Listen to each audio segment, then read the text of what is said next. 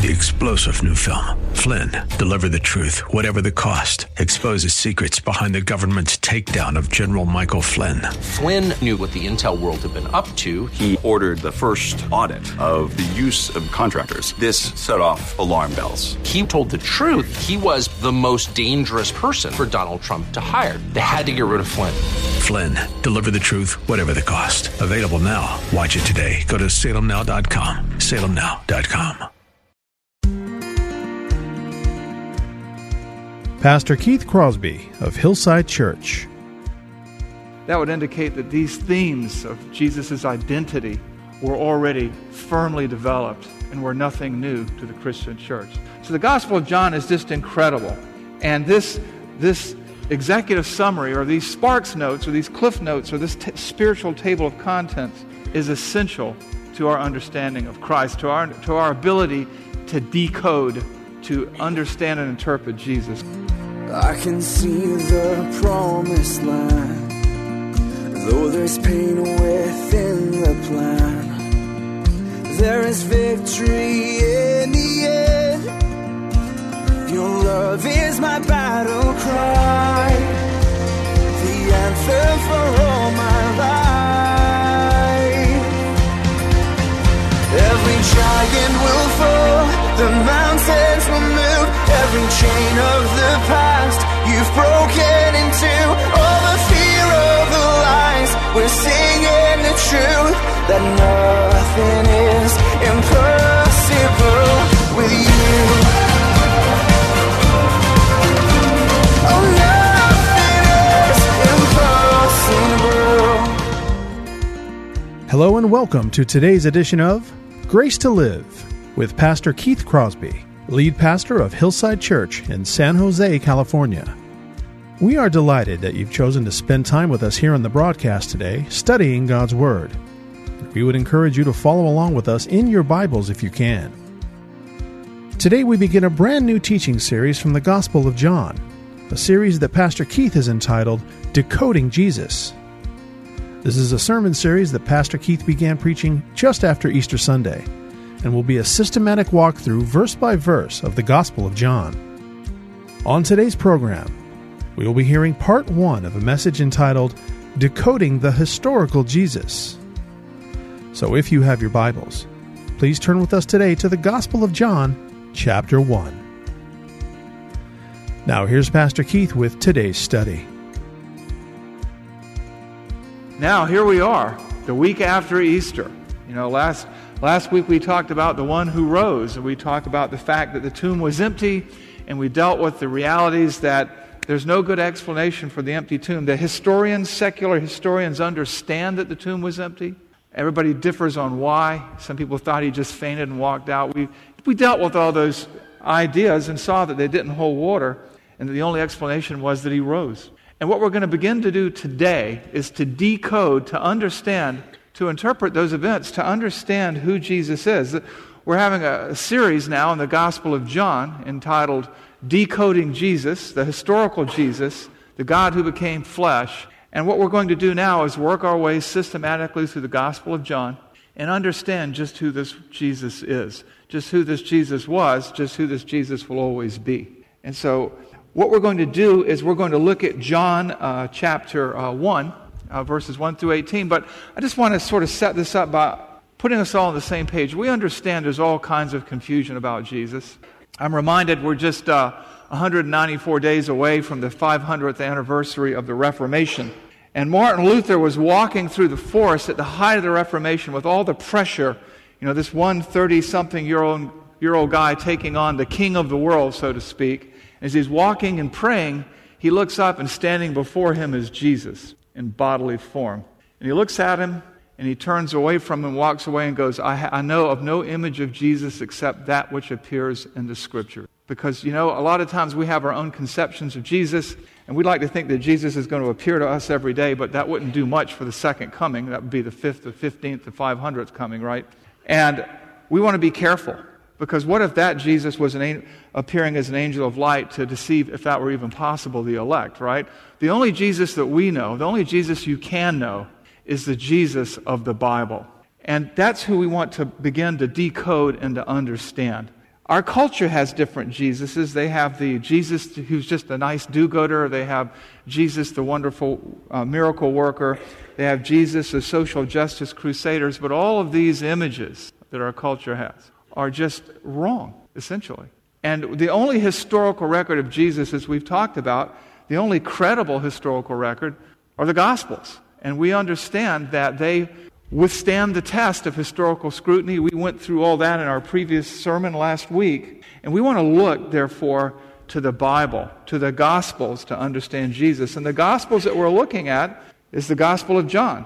Matthew, Mark, and Luke are what we call synoptic Gospels, or they're sort of a summary of his life and ministry. Theologians and scholars say that this is like the life and actions of Jesus. This is like his body. This is what he did physically. They look to the Gospel of John and say, this is the soul of Jesus. This is what he thought. This is what he said about himself. This is who he was as an individual. And so we want to look into the Gospel of John to understand Jesus' thinking about himself and his identity. The Gospel of John is sort of like an unlock code to Jesus, if Jesus were software. It is like the Rosetta Stone. If any of you know anything about the Rosetta Stone was this rock that was found. And if we look at the next slide, on that rock were 3 different languages. And up until the time that the Rosetta Stone was found, nobody knew what Egyptian hieroglyphics meant. But because there were 3 languages on there, and there was ancient Greek, they could decode the hieroglyphics and interpret all the carvings in the pyramids and places like that.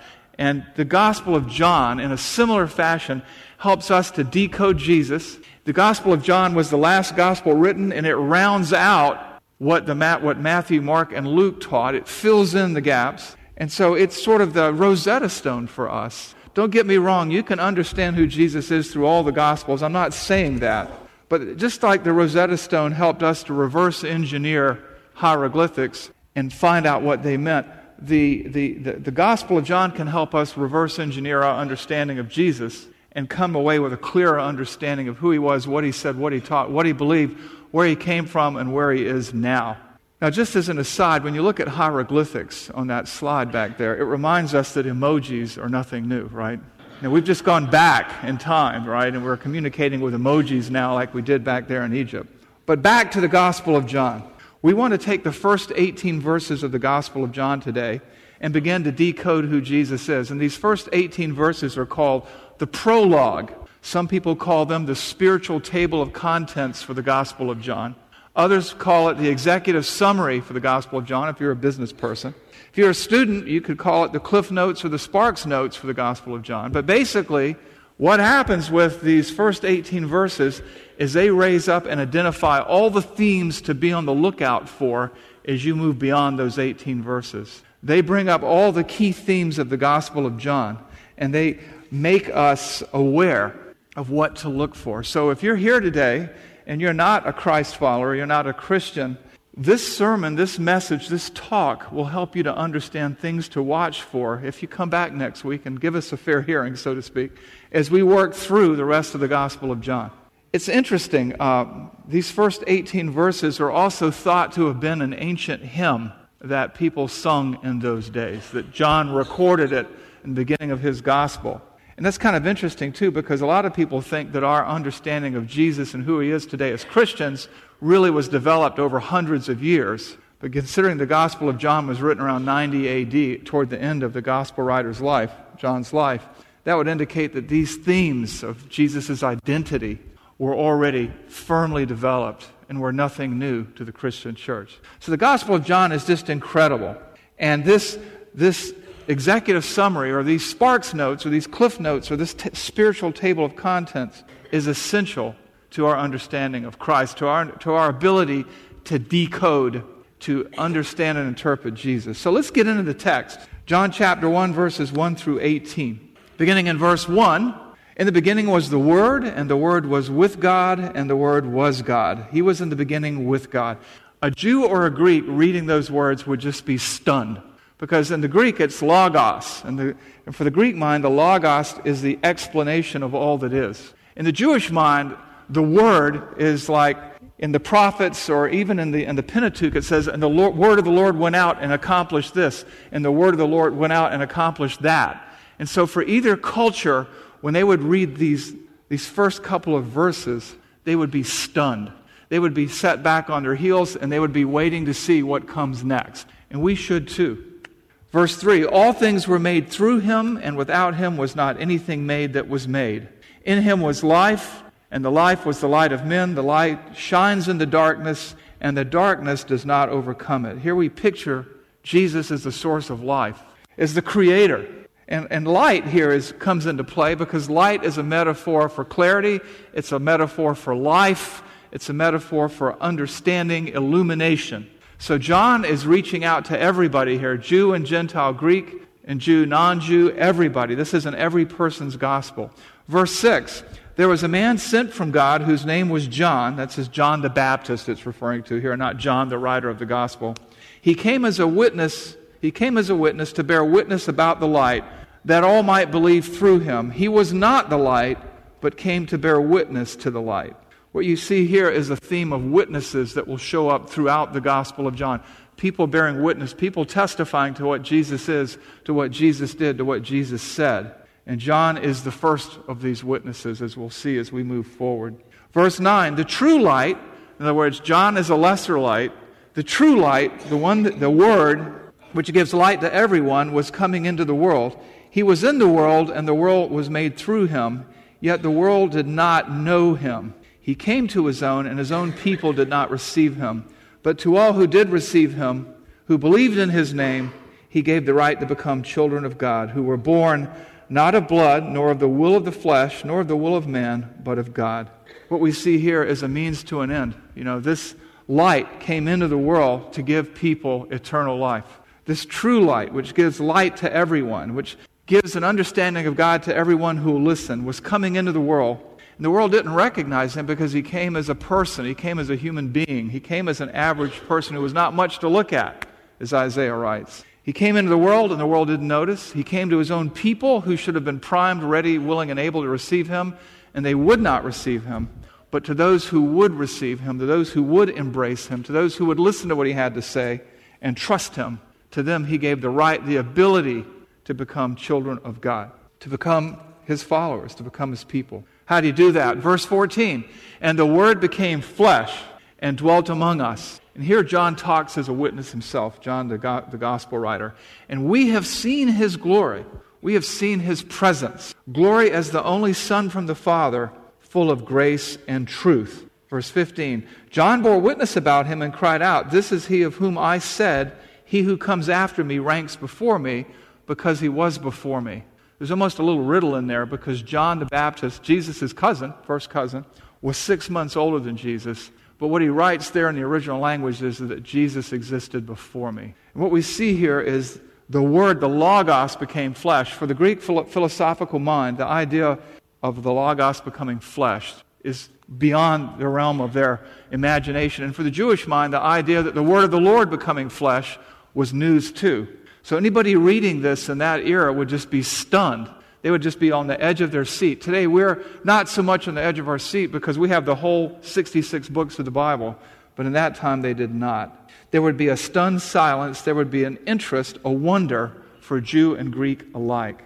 Verse 16, for from his fullness we have all received grace upon grace, mercy upon mercy. For the law was given through Moses, and grace and truth came through Jesus Christ. No one has ever seen God, the only God, who is at the Father's side. He has made him known. You have the prologue beginning and ending with the theme of God, the Word being God. The God who is at the Father's side alludes to the Trinity. The God who was with God in John 1 refers to the Trinity. What we have here is a hint of the deity of Christ. We have the hint that Jesus is God, that Jesus is a God of mercy. And we have the fact that mercy comes by receiving grace and truth. This is big too, because today we're either into grace or truth. Usually the Christian church and even the culture are people of extremes. It's all about grace. We don't care what you did. Doesn't matter. We don't want to be harsh. We don't want to be critical. We don't want to be this. We don't want to be that. We just want grace. Or over here, you have sometimes the angry fundamentalist type. It's all about truth, and we don't care about grace. The bottom line, without grace there is no truth, and without truth there is no grace. And Jesus was the perfect balance of grace and truth. And so, with these 18 verses, what I want to do is to give you 5 keys to unlocking, to decoding, to understanding Jesus. And the first key is this one. Number 1, realize that Jesus is the ultimate decoder. We're going to decode the decoder today, or at least start to. We're going to reverse engineer and understand who Jesus is. We're going to start in verse 18 and work backwards. Verse 18, no one has ever seen God, the only God who is at the Father's side. He has made him known. The New American Standard nails this far better than the ESV. Much more clear, much more easy to understand. No one has ever seen God at any time, the only begotten God who is from in the bosom of the Father. This last 4 words in English, he has explained him. Jesus helps us to decode God.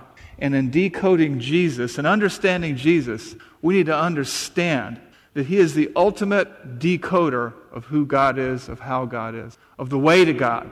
And the word there in the Greek, he has explained him. That phrase there really says he has exegeted him. He has unpacked God for us. He has explained God. He has exposited God for us. He has made God known and understandable to us in terms that we can understand. He has described God for us. When you think about it, who can explain God better than himself? I mean, really. Who can tell you how a person thinks better than that person? And we see this, that Jesus was with God. He was alongside God. Jesus who was at the Father's side. And therefore, he was with God. He is God. It's part of the mystery of the Trinity. We'll get into all that later. But Jesus is our way of understanding God. And the good news about that is that to decode, to unlock, to make sense of who Jesus is to understand who God is and how God thinks. To understand how Jesus thinks is to understand how God thinks. Understand that we find God, that we understand God through Jesus. That makes him the ultimate decoder. And as such, that brings us to the second key for decoding Jesus as we begin this study. Understand that Jesus is the ultimate mercy giver, the ultimate grace giver, the perfect mercy giver. Where do we see that? We see that in verses 16 and 17. From his fullness, from who he is, from his essence and nature, we have all received grace upon grace. And that's an intensifier. Mercy upon mercy, grace upon grace upon grace upon mercy. That's the idea. Grace abounding, mercy abounding, overflowing. It goes on to say in verse 17, for the law was given through Moses, grace and truth came through Jesus Christ. This is a profound statement that many people either misunderstood or miss all today. Jesus has come to explain the unexplainable, to help us to discover the undiscoverable. Here we are groping in the dark as the human race in that era, and eras before and eras after. And this light shined in the darkness and helped us find God, helped us understand God in a way that we could not before. That's mercy, because the human race, collectively and individually, had turned its back on God and had provoked the justice of God, the law of God. They had broken the law of God. When you break the law, there is a penalty. And Jesus came to give mercy, to show us the way to God. That is mercy. That is undeserved. That is better than we deserve. Grace, some people say, as God's riches at Christ's expense. Grace is what is receiving what we don't deserve. And as lawbreakers, we don't deserve mercy. But he came to give it. Grace upon grace. Grace and truth. Because grace is not grace without truth. Somebody does something wrong and you just ignore it and you say, well, I'm grace-giving, I'm merciful. No, you're not. Because you didn't tell them what the truth was to start with. You didn't tell them why they were wrong, how they can avoid it in the future. Jesus is full of grace and truth. The bad news is we're lawbreakers. That's the truth. The good news is that we can be forgiven. That's mercy. That's grace. That's who Jesus is. That's how Jesus is. In fact, later on it will say in John 3:17 and 18, for God did not send his Son into the world to condemn the world, but in order that the world might be saved through him. Whoever believes in him is not condemned, but whoever does not believe is condemned already. They're already lawbreakers, because he has not believed in the name of the only Son of God. See, we were all dead in our trespasses and sins. We were lawbreakers. We were like puppy dogs in the dog pound, ready to be euthanized, so to speak. And somebody came and pulled us out. That's mercy. Except we were more than puppy dogs. We were human beings. This Jesus, he came to earth to explain God, to interpret God for us, and to show us and to give us mercy. And to provide this cure for what ails us, we find the third key to decoding Jesus. Recognize, as you try to understand and decode Jesus, that Jesus is the ultimate soul doctor. He is the ultimate soul surgeon. Where do we see that? We see that in verses 12 and 14 as we reverse engineer this passage. But to all who did receive him, who believed in his name, he gave the right to become children of God, who were born not of blood. They didn't inherit it. You can't be born a Christian if you're born into a Christian family. Nor the will of the flesh. It wasn't something they accomplished on their own. Nor the will of man. It's not something that was accomplished for them by a parent, but of God, but of the will of God. And the Word became flesh and dwelt among us, took up residence among us, pitched his tent among us, and we have seen his glory, glory of the only Son from the Father, full of grace and truth. And the Word became flesh and dwelt among us. I mean, just think about that. The soul surgeon paid a house call. Some of us are old enough to remember when doctors made house calls. There was a time. It's not just a rumor. It's true. But the grace giver enabled people who were cut off, the mercy giver enabled people who were cut off from God to receive forgiveness. Those who embrace him, those who do not push him aside, those who do not reject him, those who do not disregard him, to those who embraced him, to those who received him when he came looking for them, to those he gave the right to become children of God. He fixed them. He repaired them. He made them right with God. He reconciled them. He restored them. He came to restore humanity to the relationship that it destroyed, that it damaged, that it broke.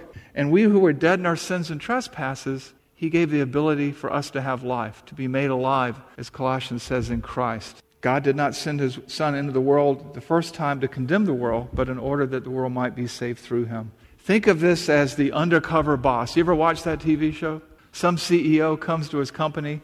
He's working there. He's there ostensibly to learn from them, to find out what is and isn't going on. Well, it's a little bit bigger than that with Jesus. He's there to tell them what's going on. He's there to clue them in. He's there to show them, to light their path, to show them the way to God. And he came bringing the cure for all that ails us. We all have a terminal disease, sin. Sin is when you do anything outside the will of God. You basically destroy yourself. And if there's not intervention, if there's not soul surgery, if there's not spiritual open heart surgery where he takes away your dead heart and gives you a new heart, there isn't any hope, there's no life. But Jesus came to give life and to give it abundantly, that the world might be saved through him. Those who received him received a spiritual healing, a spiritual transformation, mercy upon mercy, because they didn't deserve it. We broke ourselves and he came to fix us. The decoder became flesh and took up residence with humanity. The ultimate grace giver came looking for us. That's the way it's always been when you look at it. Adam and Eve fled from God. God went out looking for them. Cain killed Abel. God said, "Where's your brother Abel?" God came looking for Abraham. He came looking for Moses. He came looking for Israel through the prophets. He came looking for us through Jesus Christ. The soul doctor made a house call. The EMT arrived, and I'm taking nothing away from EMTs, but you seldom get a neurosurgeon or a cardiac surgeon when you dial 911. You have to get to the ER, where the ER came to us. The great physician came to us.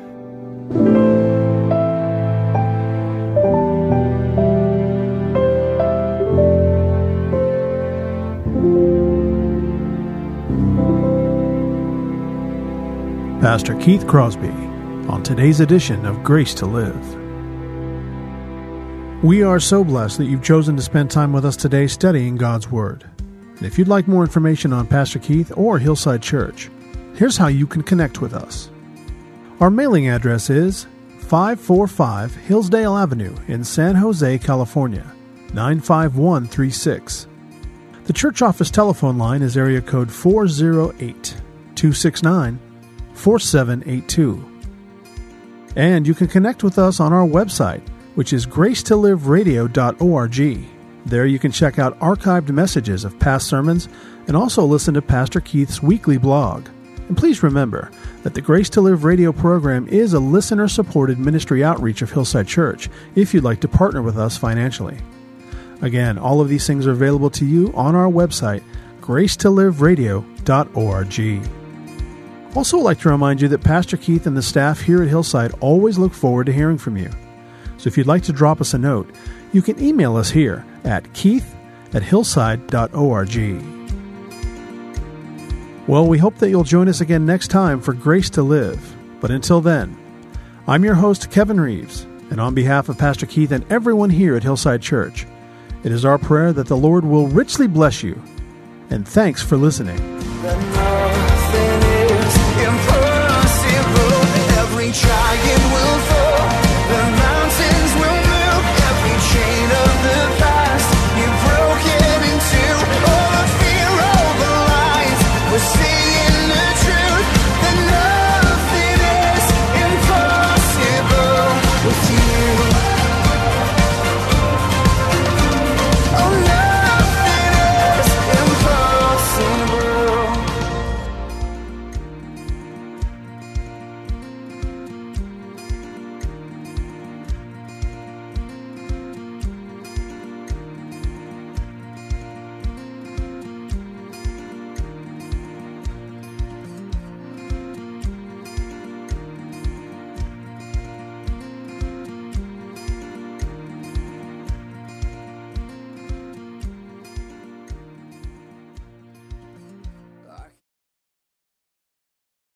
Three-star General Michael J. Flynn, head of the Pentagon Intelligence Agency, knew all the government's dirty secrets. He was one of the most respected generals in the military. Flynn knew what the intel world had been up to. He understood its funding. He ordered the first audit of the use of contractors. This set off alarm bells.